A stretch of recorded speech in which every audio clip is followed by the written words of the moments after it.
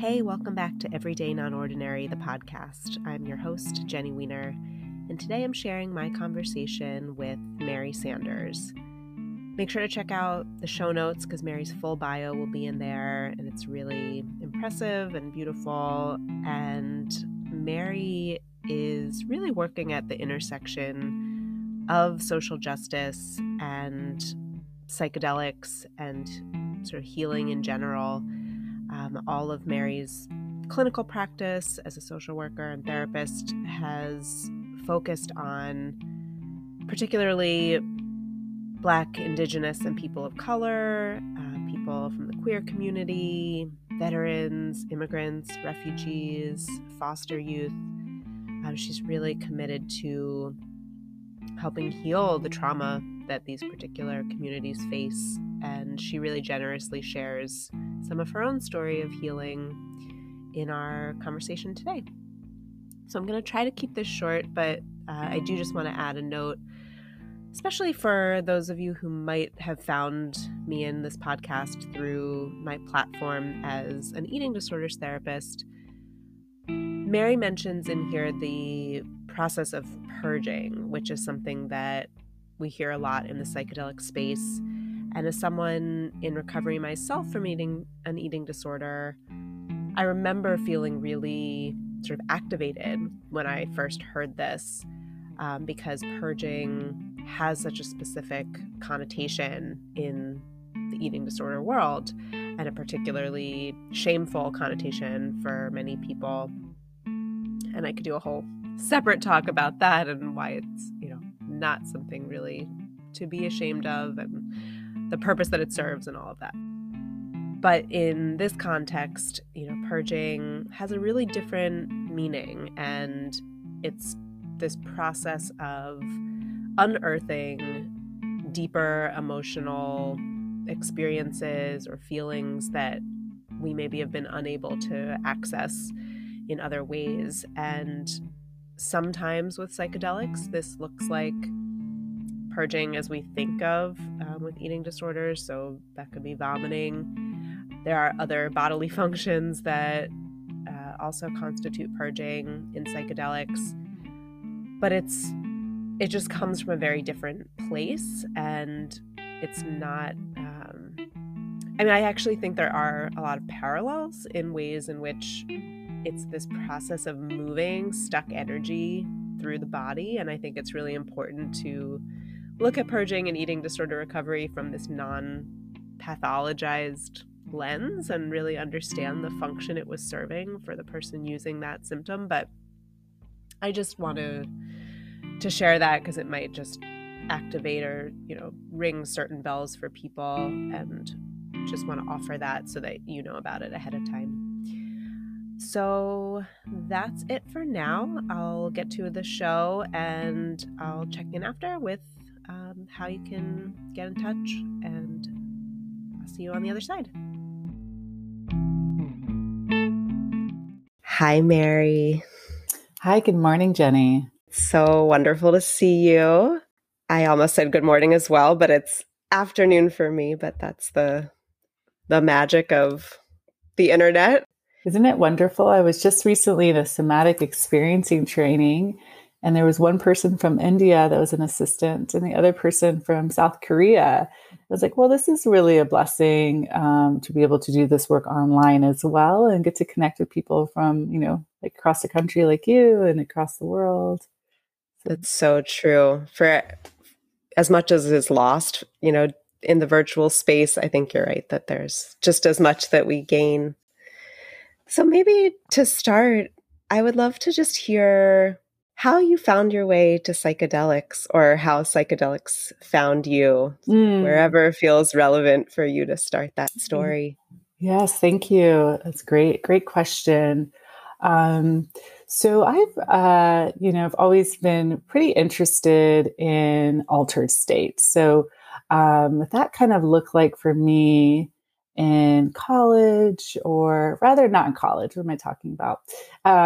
I kind of after college, in my early 20s, of exploring altered states, typically at music festivals, at just gatherings, and then later kind of an exploration in whether it was like Yosemite or Anza-Borrego Springs, and or dance parties and art and Burning Man. And so I've always had a desire to experience the world and in these expanded states. And it was about a few years ago, I guess maybe almost like 4 years ago, where one of my relationships ended.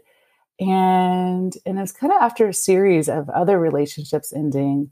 And I just felt so hopeless and powerless, and really wanted to move inward, to explore like the traumas that were showing up for me, and really a lot of attachment wounds.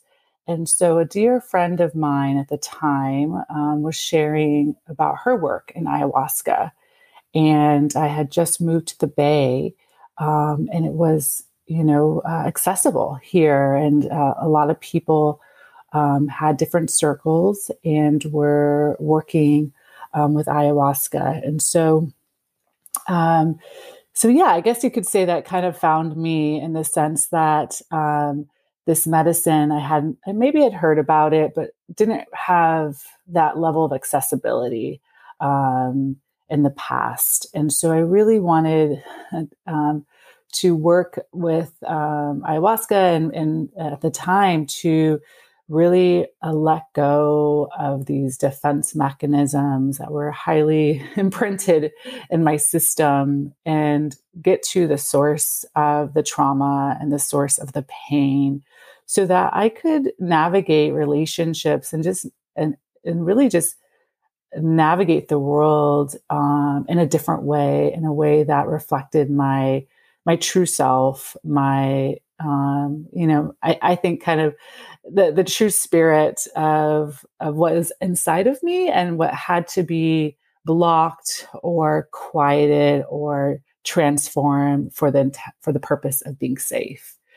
And so I had my first ayahuasca experience, like I said, almost 4 years ago. And it was a profound experience because I really had to learn to surrender. And that was the teaching of that particular session, to let go of control, to really just breathe and be in my body, which we all know as trauma survivors. There's so much detachment and sometimes dissociation, and for myself, a lot of freezing. And so ayahuasca, and then of course other psychedelics that I've worked with, have really helped me really connect to the somatic experience in my body. So any pain or difficult emotion cannot be ignored, right? In these altered states, they're very present. And so I could take the time, or in those sessions, really spend the time to explore those difficult emotions, or maybe the pain that was showing up, which still actually shows up, and then continue to work with kind of in my colon. And so really being with it for this extended period of time, while being surrounded and supported by the facilitators, by the guardians, right, the folks who support. And actually what I learned too in that first ayahuasca session is that I could call for help and receive it, right? I could ask, I can ask to be removed. I could ask for a hug. I can ask for water, whatever it might be.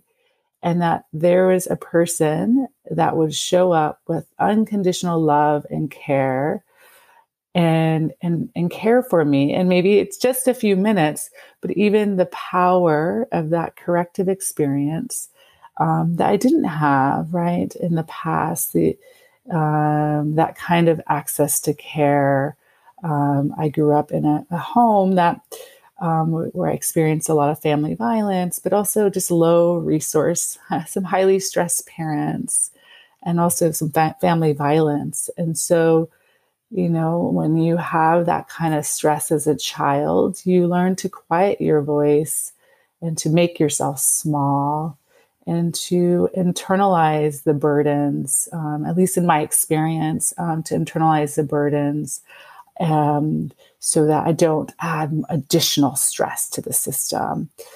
And so part of working with Aya is to name those needs and to get those needs met instead of suffering in silence. And that's, what not only did I experience as a child, but continue that pattern as an adult, right? And in my relationships, right? Keeping myself small, appeasing, avoiding conflict or any distress. And so in this practice of Aya, of really showing up to those parts that didn't get tended to, and showing up, whether if I'm working with mushrooms, grieving that small child that didn't, that hid while they were sad or upset or scared, and really feeling what that was like, and really acknowledging. And I think sometimes we can do that in therapy, especially if we're working with a somatic therapist. But often what happens is we can get caught up sometimes in the intellect or the cognitive. And so I felt that, working with these medicines, I can just kind of focus in the body. And then, I could go to my therapist and we can kind of further explore, and do some meaning making over time.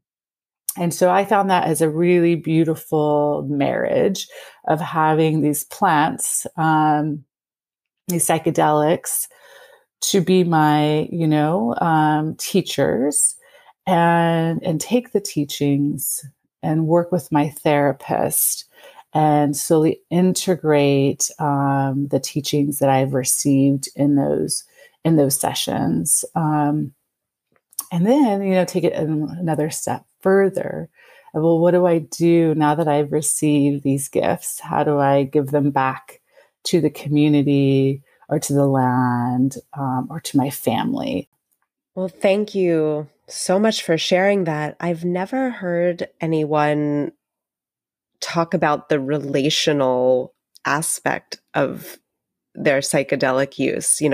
So often we hear about the medicine itself and the messages, the visuals, but this relational piece of, in that setting, being more able to ask for help, receive help, take up space, be seen, be held. That's so real and such an important part of healing. And yeah, just thank you for that. I've never really heard someone name that. It's really powerful, right?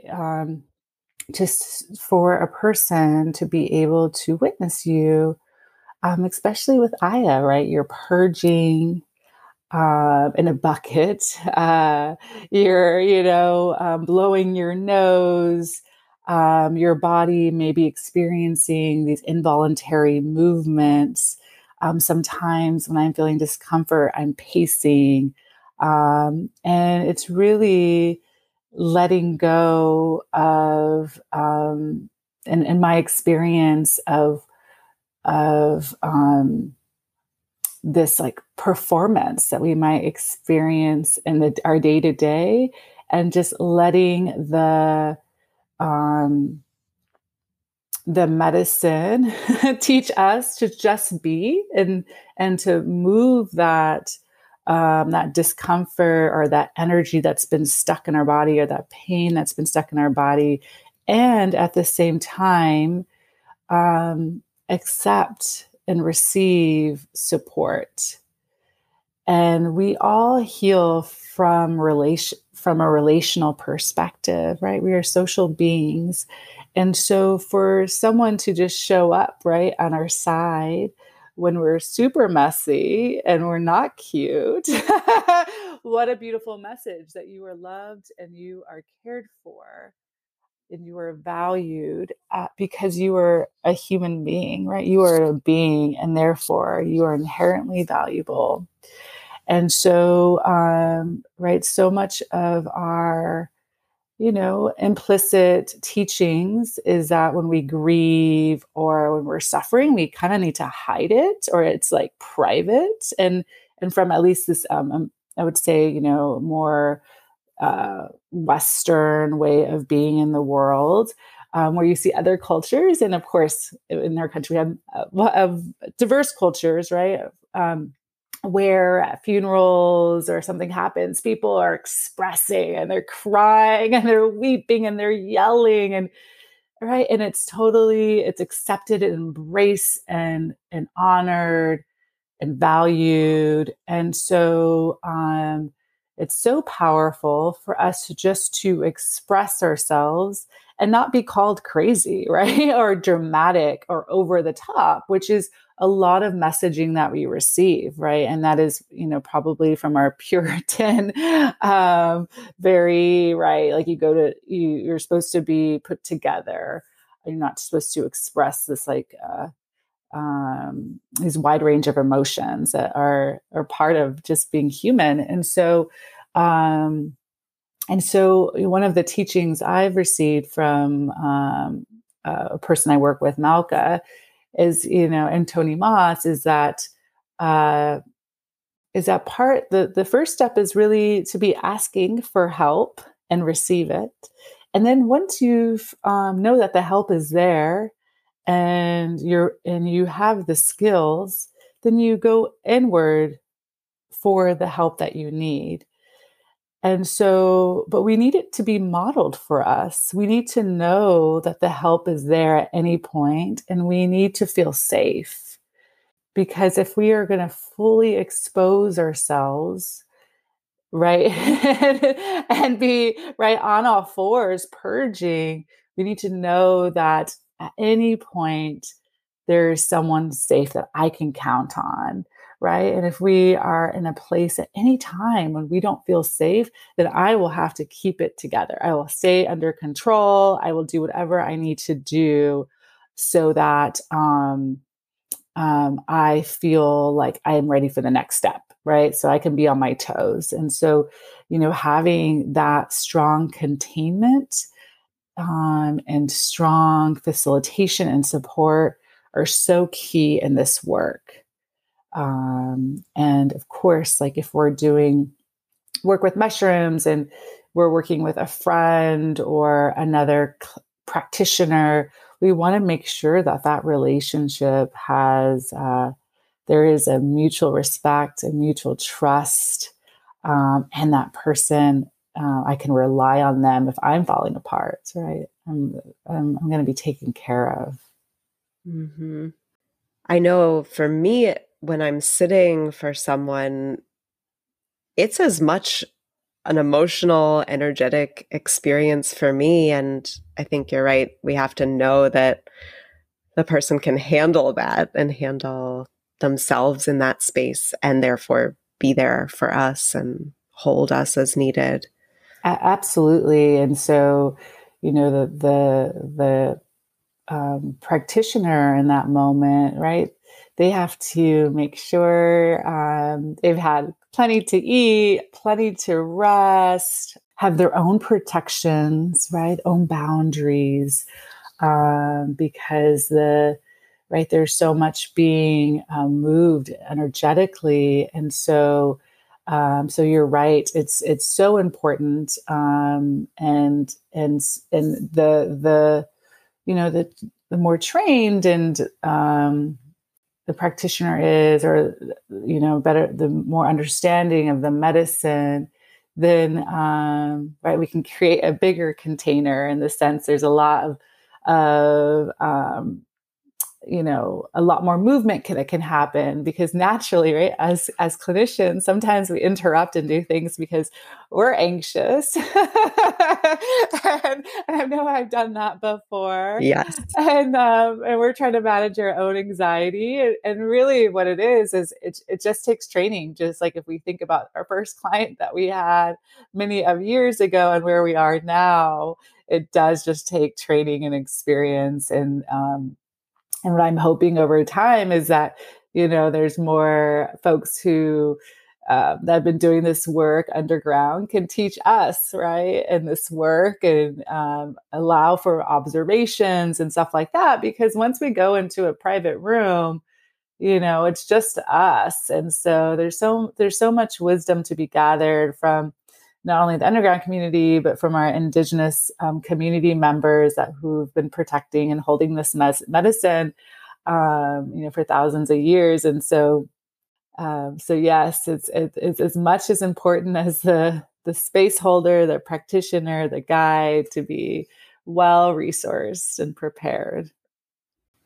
I'm also really grateful for the way you described, as a trauma survivor, how this practice supported you. Because I think for some people, hearing about medicines like Aya, which are known to be so brutal to use, it can feel really scary to think about willingly entering into a space like that and possibly facing that trauma, that pain.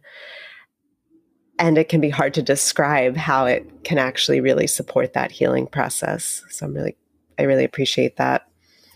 Yeah, it's a powerful medicine.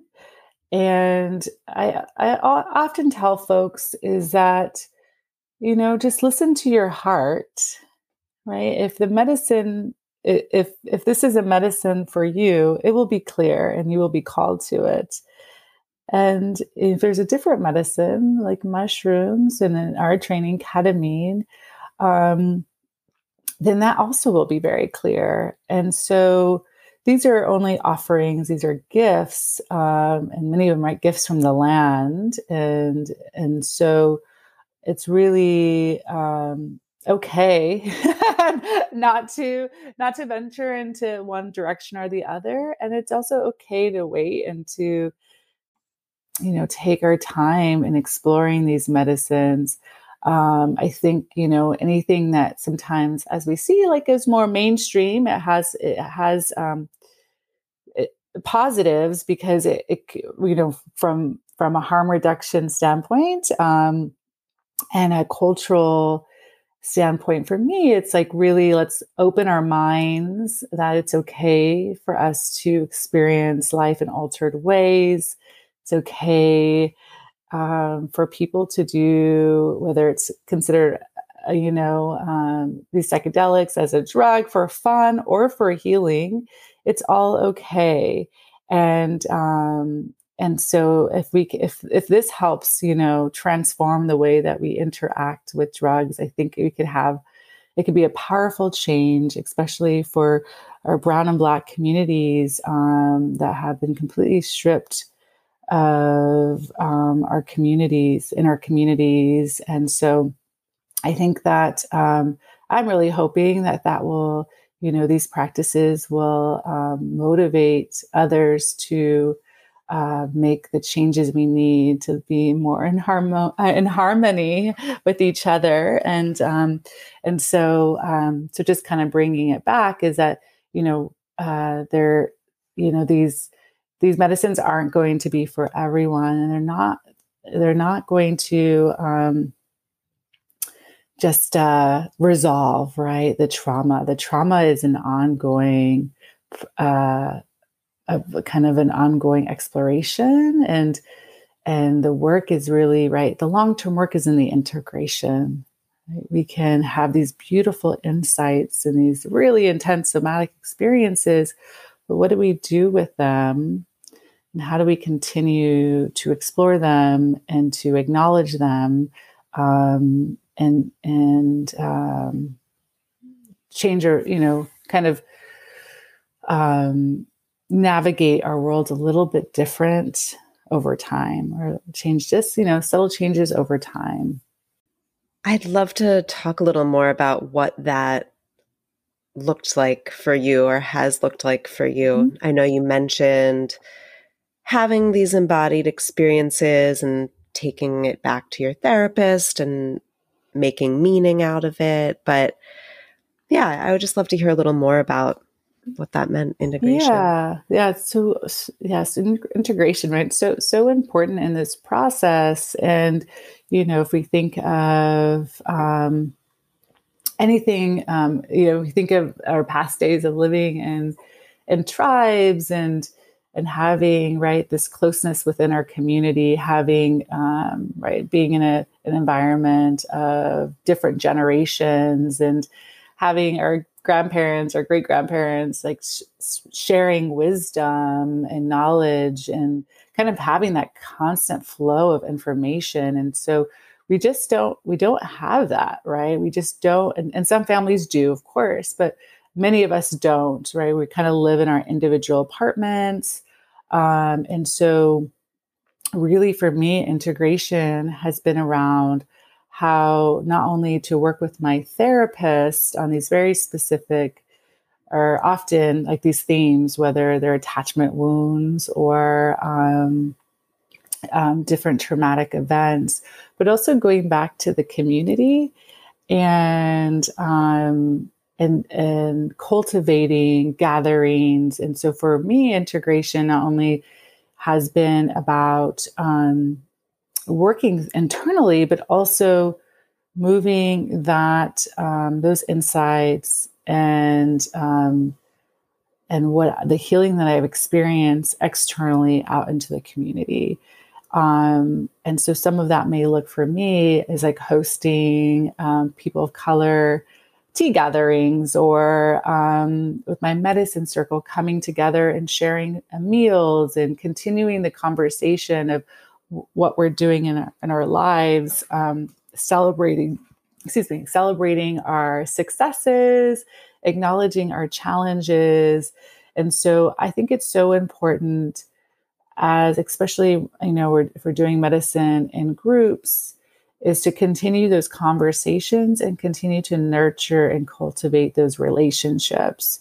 And so that these are not isolated experiences, but rather we're watching ourselves grow and we are supporting each other in this process by coming together and sharing food or sending text messages here and there, our invitations to go hiking. And so that's like been a really important piece of my integration. And that is often a way to practice sacred reciprocity. So as much as the medicine is giving me, I want to give back and share those gifts for others. And so that's kind of how I feel like I can keep the cycle going. And then for myself, like I mentioned, a lot of experiences I have are really in the body. And so some of my integration has been getting massage or getting Reiki to just kind of help move some of that energy. I recently did ayahuasca and I was kind of moving my ear around and I remember, oh yeah, I get this pressure under my eyes, around my forehead and into my jaw. And every time I do Aya, it shows up and I'm always like, I'm going to schedule an appointment. I'm going to do this. I'm going to do that. And years haven't done it. And this time I was like, okay, we're not waiting any time. Like I kind of put on Facebook, like, hey, looking for a craniosacral therapist to help, like, just help reduce some of that pressure. But, with the Aya, like, it really shows up in the body and also, with the mushrooms as well, like, where are these pains? And so thankfully at this point in my life, I have the resources, right, to get some massage, and let someone else kind of check in with my body to see where there might be some stuff still stored in there. Like I mentioned, I often have a lot of pain in my abdominal. And I recently was diagnosed with a mild Crohn's disease. And so that might be where that pain is coming from. but it's still there. So I'm like, there's still something unprocessed there that Mm. I'm going to have to continue to explore. And so, right, it's so important for us to continue to check in what is going on with the body, because it's kind of speak to us, right? It's like, hey, pay attention to me. And so often, and that's speaking to us all day, and we override it, right? And we'll have the next phone call, the next project to do. Mhm. And so really, like, for us, it's like, hey, let's slow down. Let's take into that message. And we don't have to do it all at once, but we can kind of slowly chip away at it. And so yeah, so another area for me is I have a lot of blocks in my throat. And so I'm like, okay, I've been trying to like hum more and sing more. And now I'm like, okay, it's time to get like a vocal person to help kind of sing and move those blocks that I have around taking up space or even being seen or heard. So, Yes. and lots of like teasing that I experienced from my siblings, and so just kind of this offering to like move inwards and notice and maybe jot it down. And sometimes maybe it's just even journaling what we're experiencing, or sometimes it might be that we express it through dance and we just let the body lead us and take charge. And that's actually, I think, my primary medicine is dance. And so I think, with integration, there's so many ways to explore it, and we really just kind of need to check in with ourselves at any moment and think, well, what is the body calling for? Like, what is it needing? Um, and how can, and what is accessible to me? Um, and knowing that it's a lifelong process. And so, we kind of just do this, we take the steps that we can. And even if we did all the things, right, that's not how our body heals, right? It needs time. It needs, like, we need to, right, explore these repeatedly, right, to create these new pathways and just let our body know over time, hey, you can rest. Like, we don't have to be in these different states that our body naturally doesn't want to be in. So, Mm. yeah, so I think that's, some main themes that I've been exploring and knowing that I'm just learning as I go as well. I love that you said singing. That's been a big part of my integration recently, actually. Okay, just there. I, I'm not a singer in any formal way, but after some big medicine work recently, I was just singing in the car one day and sort of unearthed something in myself. And I was in tears and I tapped into some really significant grief that I've still been trying to work my way through. And I just have returned to that mostly in the car. I, live in the city with neighbors Mm-hmm. but I have like my playlist of songs that I can sing along to, and just it's sort of what I go to when I know that I need to keep working through that. So I'm so That's excited to hear you. really, yeah, that's so beautiful. Yeah.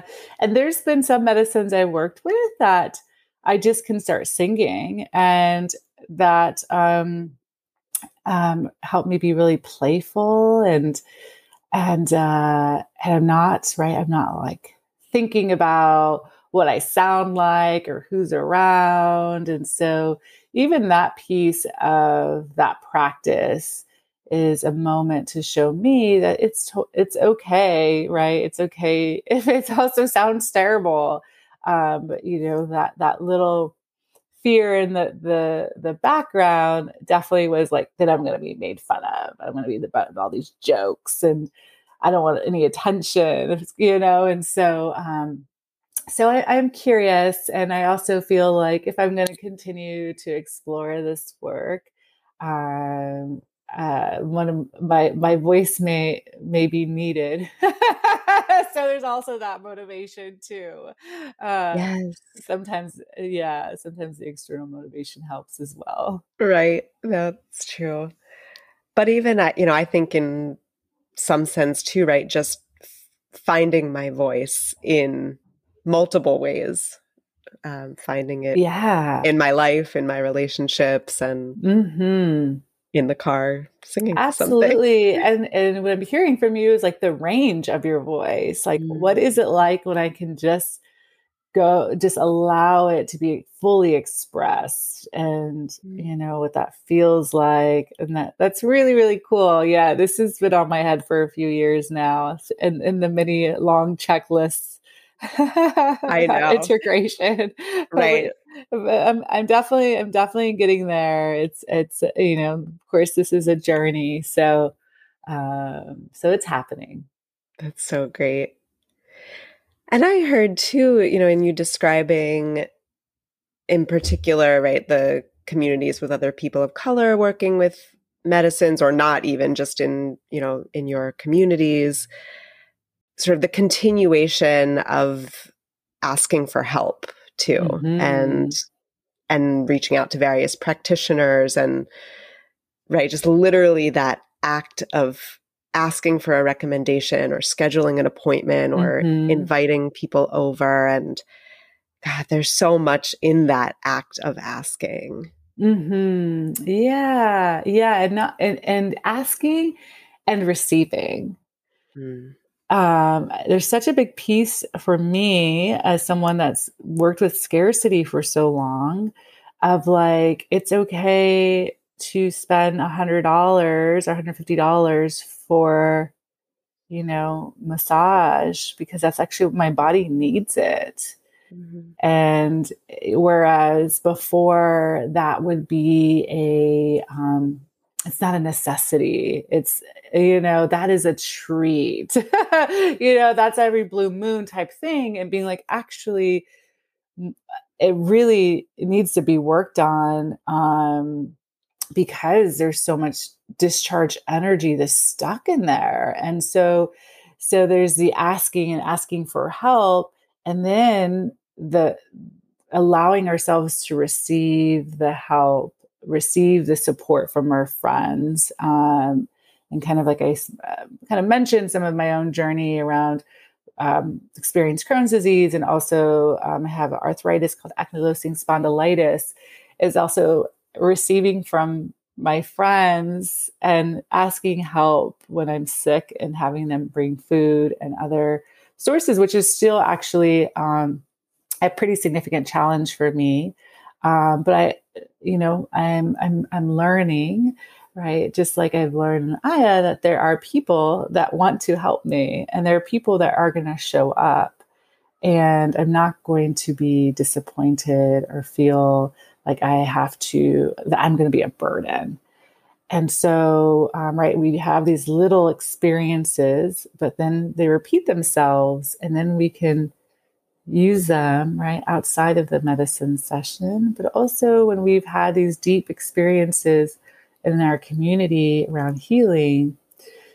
It's like, I think Phil Wolfson mentioned, like, the bonding is accelerated, right? We've seen each other in our most vulnerable states, and we like each other, right? It's like, oh, I've seen your scariest, most vulnerable state, and that's okay. Like, Mhm. you are welcomed and invited, and I hope that we get to hang out. Not that, like, I'm, in my experience, oh, I've taken too much space, I'm a burden.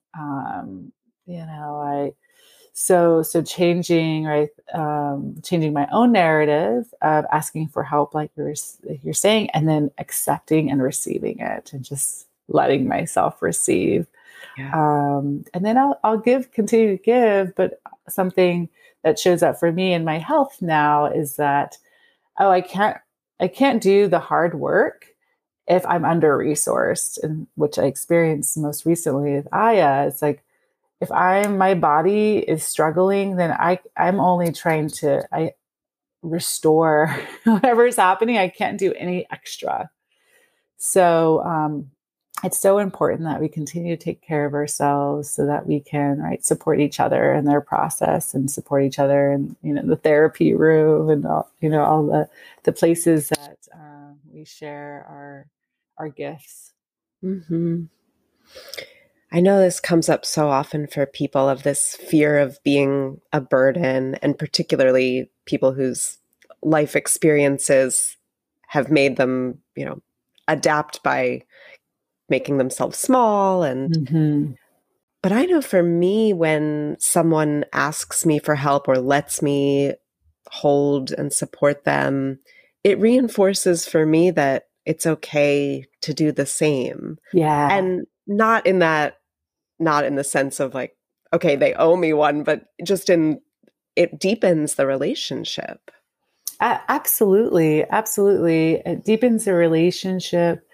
And like you said, this modeling that we're interdependent beings. We all need each other for our own survival, but also to really thrive in the world. And so, so it's been definitely a journey around how to ask for help, but also be clear of what kind of help that we need. And so that's something that I'm going to be continuing to work on and to explore. And I love helping people. I'll go to someone's house and wash their dishes if they needed it. Like, I have no problem cleaning someone's house. So it's just like, then be like, okay, Mary, like, will you accept somebody else's help? And that's a big learning curve for me. So I'm in that process. What have you noticed has changed or unfolded as you've engaged in that process and started receiving help? Let's see. So it's still pretty new. Okay. But I think what's very clear, like you said, is that people do want to help. And people want to be part of our lives or my life, whether it's, fun and exciting or really challenging and hard.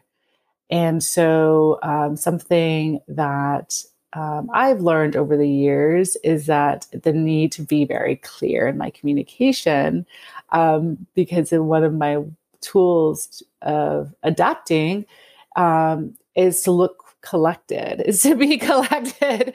And so it appears outwardly that everything is all good. I got this. And so necessary for me to like just even name like, oh, I'm really, going through this journey with my body and learning what it means to have chronic illness, and then talking to my other friends with chronic illness and be like, oh, we're now having this formal like support group, right? And so I'm no longer alone, right? And again, I no longer need to suffer in silence, which is like a really powerful transition for me. That it's not, it is part of, right, our human condition, but also like all of our other friends are struggling too at one point or another. And so, and I'm no different. And I think I've always I have a very big family, and so I've lived near them. So it's kind of like I've been spoiled, just be like, hey, like, brother, help me with this or help me with that. And then moving to the Bay and being like, oh, now my friendships have to be like family. Like they need to know who my doctors are. They need to know, how to help me. So that's what I'm kind of working through now. And of course that happened as a consequence of being so vulnerable and very like ill and like just trying to keep going, where like the body's like, actually you can't, you're kind of wonky and you need to just lay down. So And when in this process did you also start your path to becoming a therapist? And had that already begun, or? Yeah. So in terms of like psychedelic work, Yeah. yeah. So um, I when I was living in San Diego, I worked in an area called El Cajon, which was the east area of San Diego County, which predominantly was a working white class community. And more recently, when I was there was a pretty strong Iraqi community, immigrant community in the 90s that was established. And I worked at the community clinic in El Cajon. And while I was there was a large number of folks that came from Syria as refugees. And so I was working with Syrian refugees and Iraqi refugees and immigrants. And so I was working with a lot of war trauma. So almost 2 years of listening to, folks who just lived through so many wars and had, continued to family members live in war in Syria. And I realized there the limitations of talk therapy. Some of my folks had left their country many years ago, and their flashbacks were so severe that, they were still there. And also had gone through, had consistent therapy. And so it was very clear to me that talk therapy was just very limiting. And although like there was a lot to be gained through these connections, and we, hug each other at the end of our sessions, and real strong connection there. I just knew that, am I going to make a long-term impact? I just don't know. Especially in a community clinic where I was seeing people like once every other week, right? And the infrastructure really wasn't there for someone that maybe their impairments weren't significant for outpatient treatment or something a little more extensive outside of typical therapy. And so I remember when I moved to the Bay, I was listening to an NPR podcast of this psychiatrist that was working with MDMA, and she was just sharing how folks could explore these traumatic events without reliving the somatic experience. And I thought, wouldn't it be amazing to have these skills, these tools for those folks that really needed it? And I could only imagine. I had no idea of what war trauma was like, and I still don't, right? I have some somatic experiences of what that might be like. But I knew from the secondary trauma that I experienced that there needed to be stronger and more powerful tools for these folks. And, for many of folks that experience such extensive and persistent trauma. And so I became more curious about MDMA, and I had just moved to the Bay. And so I learned about CIS, so California Institute of Integral Studies, and their therapy, Center for Therapy, Psychedelic Therapies and Research Program. So I enrolled in that program. And I also was curious of like, well, how many people of color, how many Black folks are going to be there, So, which was only me and two others, so very few at the time in 2019. And so I knew not only are there folks from war trauma, but continuous PTSD from living, in these systems of oppression, experiencing community violence, under-resourced communities. I've read recently, like, instead of under-resourced, like communities excluded from the resources. And so I wanted to be part of the movement to be able to provide these medicines to people like me, people of color, or people with marginal identities. And so like you, right? I'm definitely in the training and learning.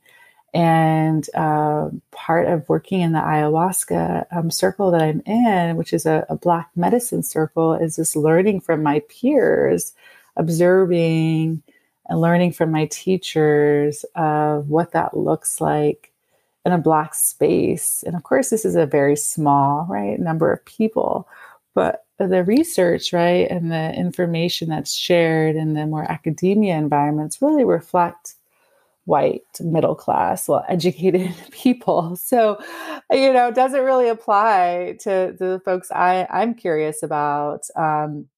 And so I'm hoping that, right, by doing my own work and then working with my peers and then working with the teachers that hold the space, that I'll continue to learn and understand these medicines. And created some foundational work at CIS, at Ketamine Training Center, through MAPS and MDMA, but also really the learned experience, and then my own work of diving deeper into transgenerational trauma and really understanding my dad's trauma, my mom's trauma, trying to connect in different ways of Black history, so that I can show up as not only a representation of my family system and where my family grew up, but really have a better, strong, broader understanding of the different ways that we've experienced trauma in this country. It's so important, and so important to have providers of color and trainers of color in this space. So. Yeah. And I'm hoping that over time, as more people get trained, that there will be. And MAPS did do a communities of color training a couple of years ago, and so it definitely is the beginning. But I would say maybe that's 30 to 40 people, and and so it's like, oh, how do we accelerate that, right? So that people, part of being liberated and free is having options, not having to just be stuck with this one practitioner because it's the only one trained in the community or the only one covered by the insurance. And so so often people ask, like, what should I do? How can I support Black folks? And it's like, well, pay them to get trained, help, help build the community by financially supporting someone in a training or whatever opportunity that are available. And I think that's one of kind of my intentions of being part of the People of Color Psychedelic Collective, is being able to amplify and support people in the community that are already doing this work, that maybe they are at CIS or other trainings, but aren't, maybe have the training, the PhDs, all that stuff, but maybe have lots of lived experience, have been doing this work for a long time, and we can all benefit from their teachings. And so there's that piece, but also holding conferences and workshops that reflect the needs of the community. And I hope to hopefully one day being able to financially support people or clinics in their ability to provide services. So we're just barely, kind of expanding our team and kind of slowed down during COVID. But I think more importantly is kind of slowly building so that we can move with a lot of intention and really provide the supports that are needed, and filling the gaps are really just oftentimes I'm like, I'm not trying to fix systems. I actually just want to build our own. We can do this. So we have the knowledge and skills and training, and it's just really about building it. And it's a full possibility for us. Mm-hmm. And you shared a couple ways that people can support providers of color in particular, or aspiring, people in this space. But how can people support you or connect with you and your work?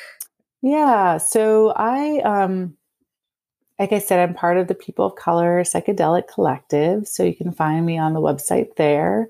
And then I have a small private practice called Empath Center in Oakland. And so you can look up the website. I'm also on Psychology Today at Mary Sanders. I'm a licensed clinical social worker. And so, but mostly, as like I said, I'm mostly in training mode. I am still building out time in my schedule to do more psychedelic work, is which my hope is. But also really thinking about how the People of Color Psychedelic Collective, how we can be of support and be part of this movement so that it's accessible for everyone. And we can also normalize psychedelic use or substance use that is part of being a human, is exploring expanded states. So I think folks can find me there. Great. Thank you. And I will include links to anything in the show notes that you'd like.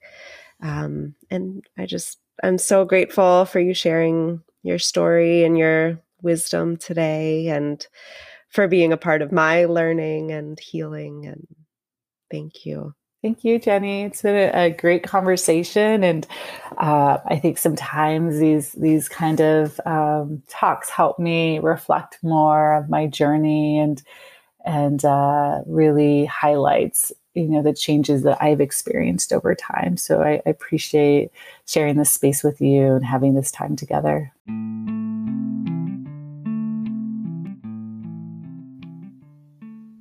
So that's the show. Thanks so much for listening to my conversation with Mary Sanders.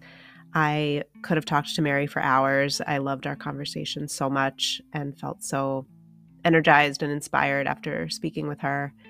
I hope you did too. Make sure to head to the show notes for Mary's full bio and the ways you can get in touch with her or support her work through her private practice and the People of Color Psychedelic Collective. You can find in there all the links to get in touch with me too. I am on social media. The podcast is on social media, so make sure to follow so that you know about new episodes. But I'm also trying to be a little more active through my newsletter. I've been talking about that and finally just getting it going. So make sure to sign up. You haven't missed much yet. And that's a great way to hear about upcoming offerings in my practice and my work, and to hear a little bit more from me about what I'm thinking about and interested in these days. So head to the show notes, find me there, and I'll talk to you soon.